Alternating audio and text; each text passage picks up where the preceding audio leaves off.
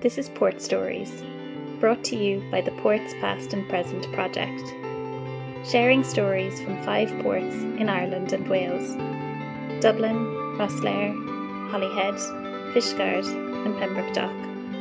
Project funded by the European Regional Development Fund through the Ireland-Wales Cooperation Programme. Welcome to the Port Stories podcast by Ports Past and Present, which is a European development project funded by the Ireland-Wales Cooperation Programme. I'm Claire Nolan, I'm a researcher on the project, and today I'm talking to Betty Ash. Betty is a native of the Dockland community living on Pearse Street, and she's been a community activist for 50 years. And Betty's come here today to talk to us a bit about her work and what the heritage of the Docklands means to her. So welcome, Betty, and thanks for joining us today. And I suppose the first question really that we'd like to ask is, just could you tell us a little bit about your work and role in Dublin Docklands over the years? Well, thank you for the very nice introduction, Claire. It captures me in a couple of words: living in Pearse Street all my life and a community activist. Now, my community activism started when my kids went to school, and I got involved in the school activities, and then graduated on up to being involved in youth work, and then gradually then more general community activities, and then the getting into social partnership, the Dublin Inner City Partnership playing a role in that. Then moving into the Dublin Docklands Development Authority, which brings me right into the heart of work in the Docklands and the regeneration. I suppose growing up in Pearse Street, it was a very, very densely populated community with very large families and living in substandard conditions, and lots and lots of work, a very industrialised community, Docklands, the gas company manufacturing gas, the Hammond Lane Foundry, and so on, the Bottle House, and plenty of work, unskilled work, low-grade pay. So that all changed in the early 60s when 2 of the tenements fell in Fenian Street, and 2 little girls were killed who just made their first communion. They lived around the corner in Hollis Street, and where they were killed was just a stone's throw from where they lived. So that brought the changes to my community. And the Dublin Corporation at the time came into the area and demolished all the substandard housing and depopulated the area. All the families were moved out, and people say, where did they go? They went everywhere, you name it, anywhere. They were shifted anywhere, which left us with a very, very small community. And a high percentage of that community were older people. So those of us who were still living in the community and didn't have to move out, we all got together and decided to fight back, find ways that we could improve our community life, because it was really the morale was very, very low after the depopulation. But apart from that, simultaneously, technology was starting to kick in, and all the industry was moving out to the suburbs. And we had a lot of dereliction between the houses, the substandard housing gone, companies moving out, Docklands on my side, and I suppose on the other side of the river too, same things were happening. Was dereliction and no-go area, nothing happening. Now, the port was more over to on the north side, and there was very little activity. There was no activity on our side, as had been previously with the boats coming in. So it was really a very, very demoralizing time. And the economy was very, very poor because people were being sacked, were being, what's the word you use? Let go. Mm-hmm. So anyway, this was going on and on and on, dereliction, no work, people couldn't get jobs. And we decided through, it emanated from the church, that we set up Western Row City Key Social Service Council. Right. And looked at ways that we could start to bring life back into the community, give people a sense of identity and a pride in their identity. Mm. So we started off very simple. At that time in the 60s and early 70s, there was no money available for any sort of building an infrastructure of community development. And but we got funding for a social worker and for a project worker. So they were working, encouraging people to get involved and to look at ways we could build the community up and strengthen the community. So there was a number of us, mainly women now, mainly mothers and kids, who wanted so better for the kids and wanted to break that intergenerational lack of education. Mm. So grinds were set up for the kids. Students in Trinity would give grinds for the kids. So that was great. That was the start.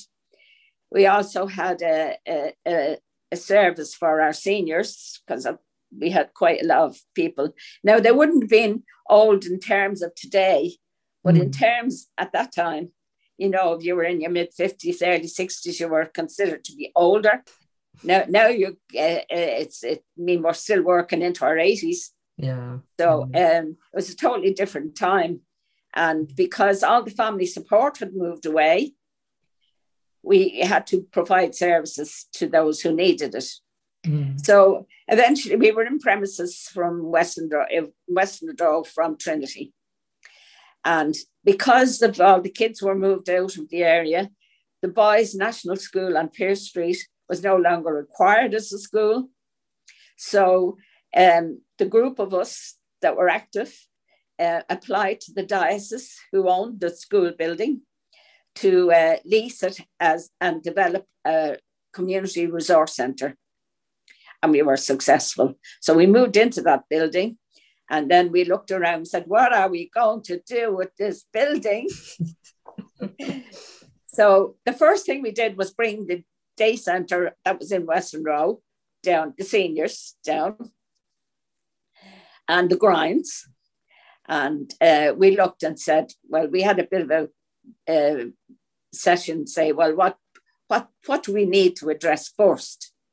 Because our objective was to build a one-stop shop, develop a one-stop shop where all services that were needed for the community could be under the one roof.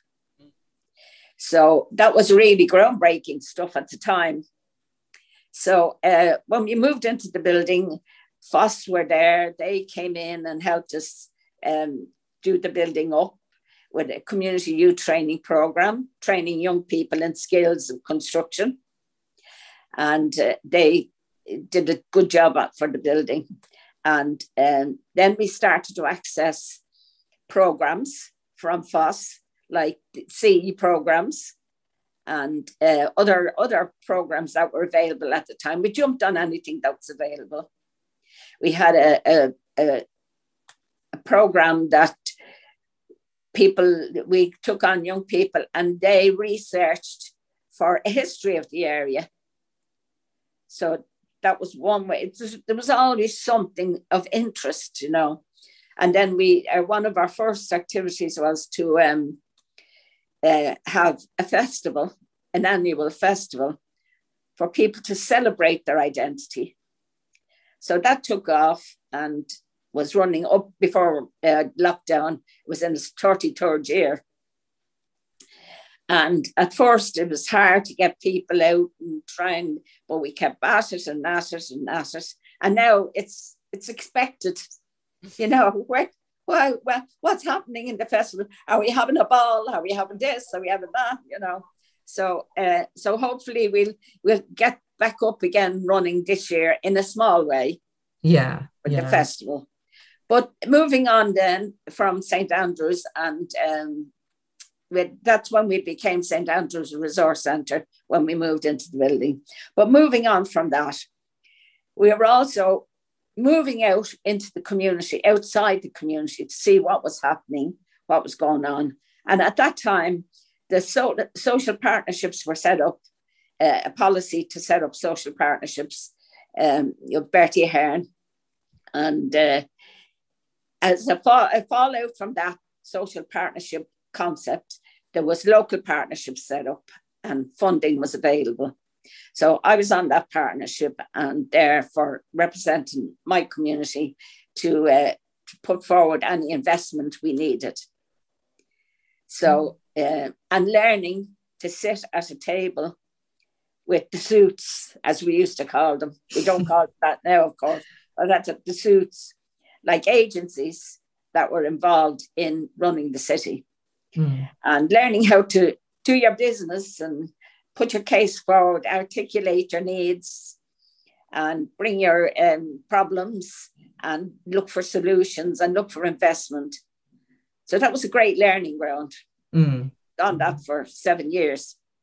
So then when at the time we were still derelict, the Docklands was still derelict, and Rudy Quinn came up with the idea of encouraging investment into Dockland.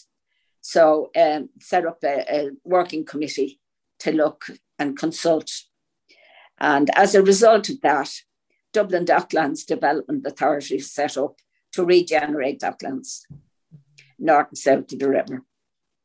Nice. So myself and my friend and colleague Dolores Wilson, who was also very active with me, and many others, we were nominated to represent our community on the Docklands Council, which was supposed to have a life 15 years, 3 to 5 years lifetime. But it went on longer anyway. But we were nominated for those 15 years. So there was continuity. Now there was seven representatives, community reps on the Docklands Development Authority, and bringing their needs to the table, and able to articulate what the needs were and make our cases. And there was great investment in community infrastructure. There was educational programs for our kids, encouraging them to stay on and do Leaving Cert. And there was scholarships to help them go into third level.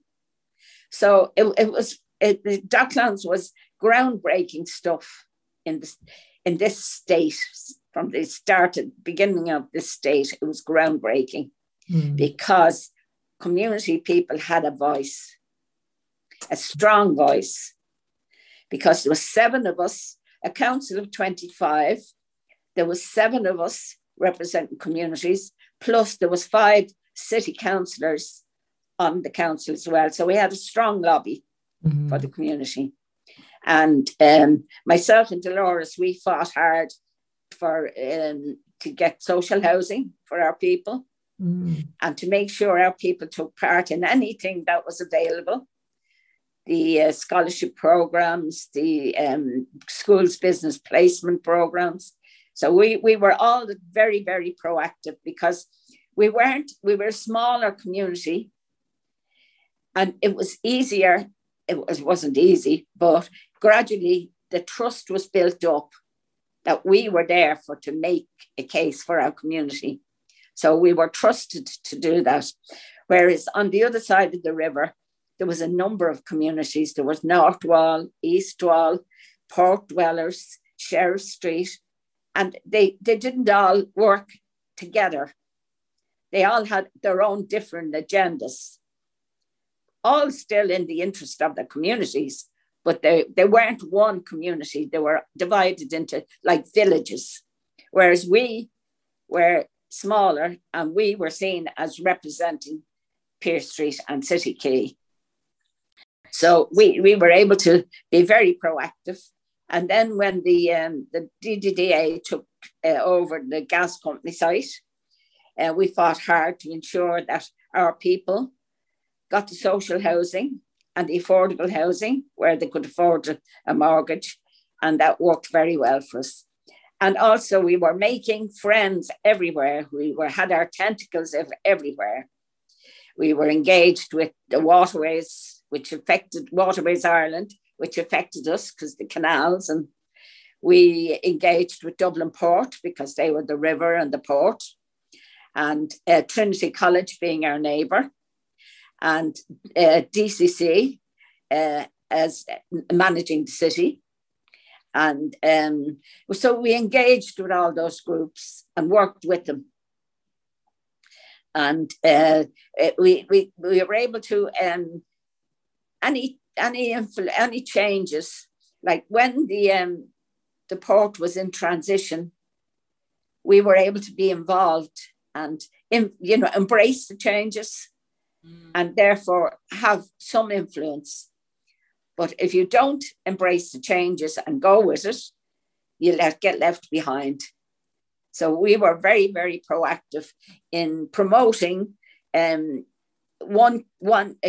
whole of Docklands, while they might all have their own agendas, the corporate sector, the community sector, the public sector, but there would be cohesion with all of the groups, which would make Docklands a brand new quarter, really. The intergenerational stuff. We had to try and seek that cohesion, that we weren't all operating separately.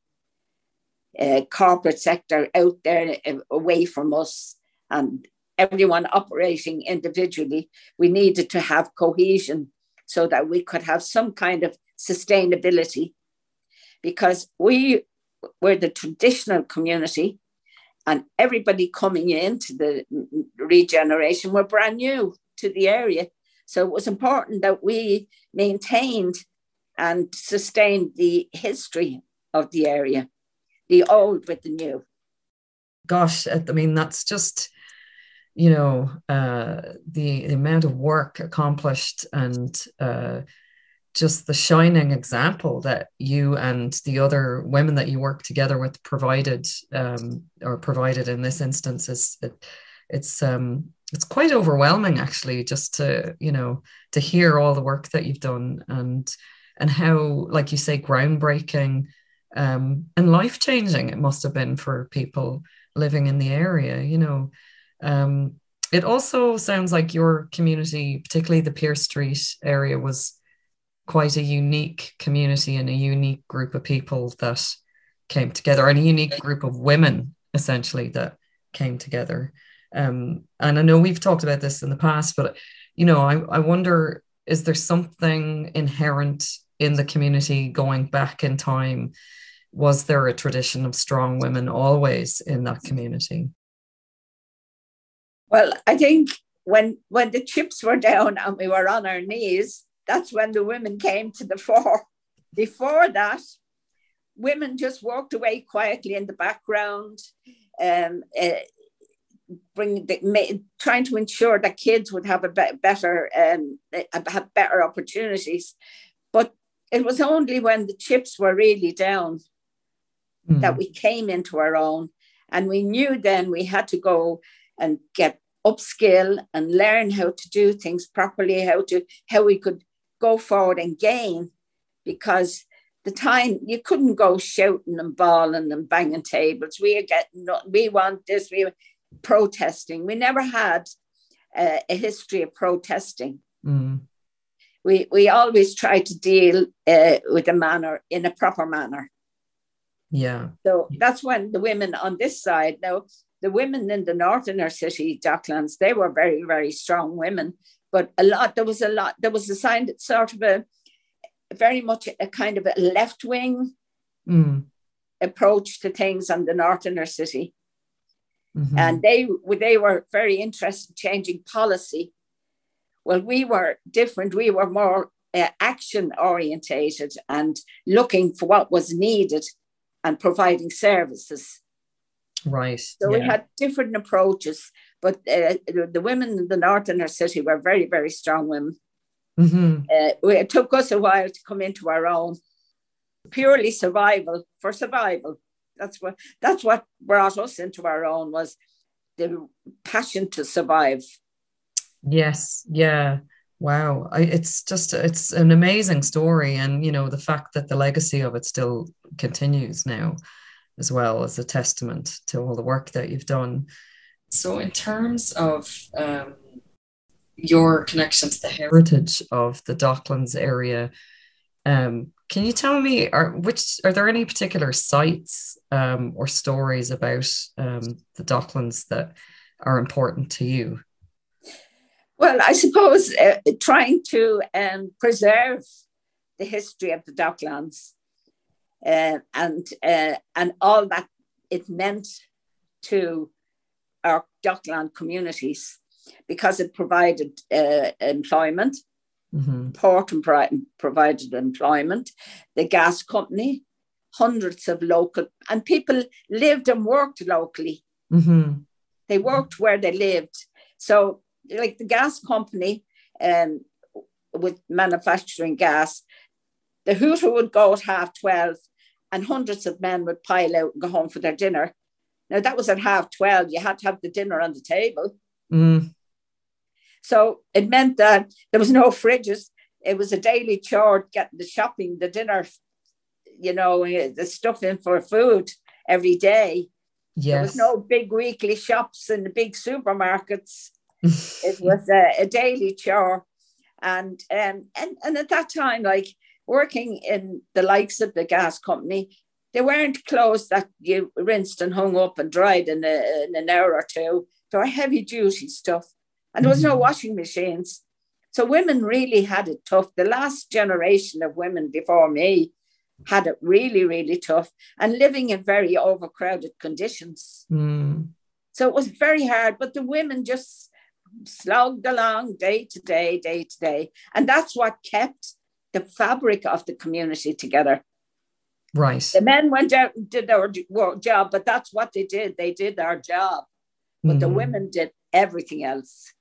Yeah. They maintained and strengthened the fabric of the community and the family. Yeah. And it sounds like that work continues on today through the work that you've done. And do you think that maybe those women in the past didn't get enough recognition? Well, I suppose they didn't. It wasn't the thing to look for recognition. You'd soon be put back in your box. Yeah. Yeah. Whatever you were handed out, whatever deal you were handed, that's it. You had to work with it. Do you feel that they've had recognition since? Oh, I think women now demand recognition. Not so much, I'm not talking about like pride or in what they do or anything, but recognition for how important the work they're doing is to society. And to the younger generations, that women can stand up and be counted and matter. Mm-hmm. Yeah. But maybe those women in the Docklands in days gone by haven't really had their, you know, the work that they did probably hasn't been recognised maybe in the way that it should have been. Well, because it was sort of intangible, really. Yes. Yeah. Where now everything is more visible. Yeah. You know, it's much more visible, and the quality of life now gives people confidence to stand up and be counted. Yes. You know, the quality of life, people are upskilling and providing opportunities for those coming behind, encouraging and nurturing the people coming behind, the younger people coming behind. I mean, my time and my group of people, when we were involved in building up the community, our time is finished now. Mm-hmm. We've achieved what we set out to do. So there are different challenges now. Mm. And our people are more prepared for new challenges and facing up to new challenges. Yes. But the challenges we faced are no longer there. We have survived. We have a good quality of life. We have opportunities. So it's a totally different world for the next generation after us. They were given the opportunities and they grabbed them. Yeah. So you basically helped to lay the foundations for this new generation to come into their own, essentially. Yes. Yes. It's what a legacy and what an achievement, you know, and also a kind of from my perspective, it certainly it holds up the Docklands in terms of social history and activism as an example for everybody, really, that, you know, should maybe be used to encourage other communities to stand together in the same kind of way. Well, there are many, many people within their own communities in Docklands who are very strong. But one of the strengths, I suppose, in the North Inner City was they were very much involved in the unions. That wasn't a tradition over here. Okay. So they always had that sort of fighting for rights, for human rights, for women's rights, for all sorts of rights. We didn't have that tradition over here. Yeah. So there were different ways of making changes and making a difference in different places within the Docklands. But essentially all the communities were, like you say, fighting for survival, fighting yes. for better quality of life. And yeah. Different ways, different approaches, but all about communities and families and rights for families, for women, for men, for everybody. Opportunities, you know. So we were all doing it in different ways. Yeah, exactly. Well, I think it's been amazing talking to you, and I think everything we've just talked about, you know, it's not it's never going to go out of date, this kind of thing. It's still, like we were saying, it's an example to other communities, and you know, I think we can still learn a lot from all of the work that you've done. So you can be very proud of everything you've done. And we'll probably bring it to a close now, but thank you so much for coming and speaking with us today. It's been amazing. Well, I hope I've given a good, healthy picture of it anyway. Thank you, Betty. Okay, Claire.